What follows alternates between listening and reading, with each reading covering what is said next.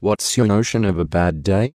I'm not thinking here about big events that foretell major or lasting consequences.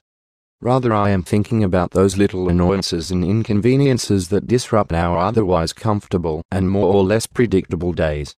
You know the kinds of things I am talking about: not being able to find your car keys, dropping your iPhone and cracking the screen, dripping coffee on your clean shirt, getting a phone call that you have to take just as you are leaving the house when you're already running 10 minutes late, remembering as you head out for lunch that you were supposed to be at the dentist 2 hours ago, realizing that you still haven't started that report your boss needs this afternoon and you had planned to finish yesterday. It just so happens that I am having one of those bad days. My first discovery is that a bad day for me is always personal. By that I mean that, like beauty, bad days are in the eyes of the beholder. I think the key is that a bad day gets us off our game. What gets me off my game might not bother you one way or the other.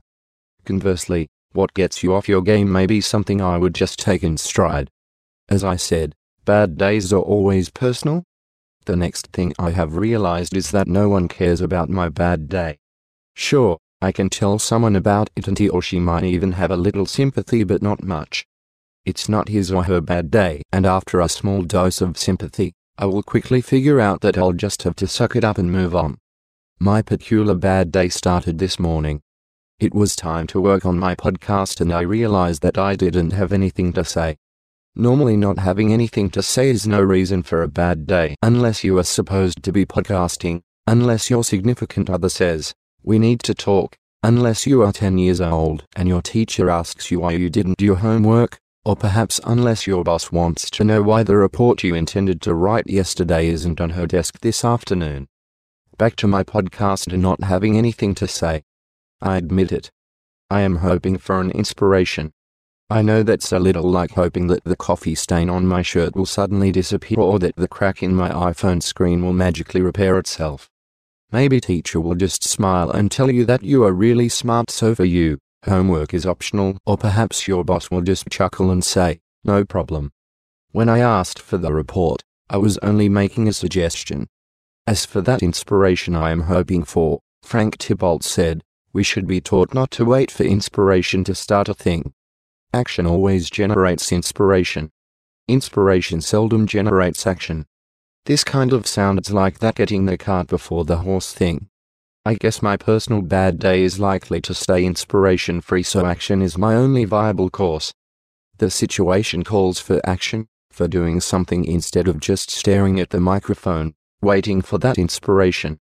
Alfred Adler said, "Trust only movement."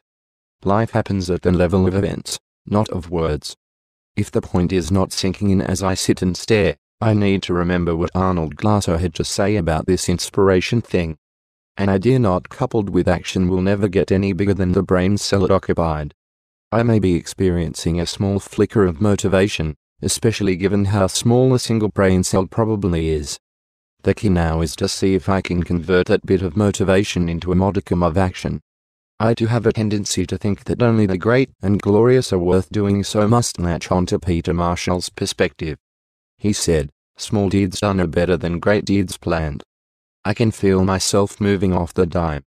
My podcasting paralysis seems to be passing. Yes, I do recall that Ernest Hemingway said, "Never mistake motion for action," but this feels a lot like real action. An Arabian proverb advises that a promise is a cloud. Fulfillment is rain. I do hope my bad day transitions from cloudy to rain, from contemplation to action, from will do to done. I think I will let Betsy Kanyas Garman share the last word just to remind myself that there is more to podcasting than collecting clever lines from others. She said, "Note to self, finding a cool quote and writing it in your journal is not a substitute for getting it done." I think this makes her one of the wise ones. It really is true that when we are having a bad day, our best option when more is said than done is to suck it up and move on.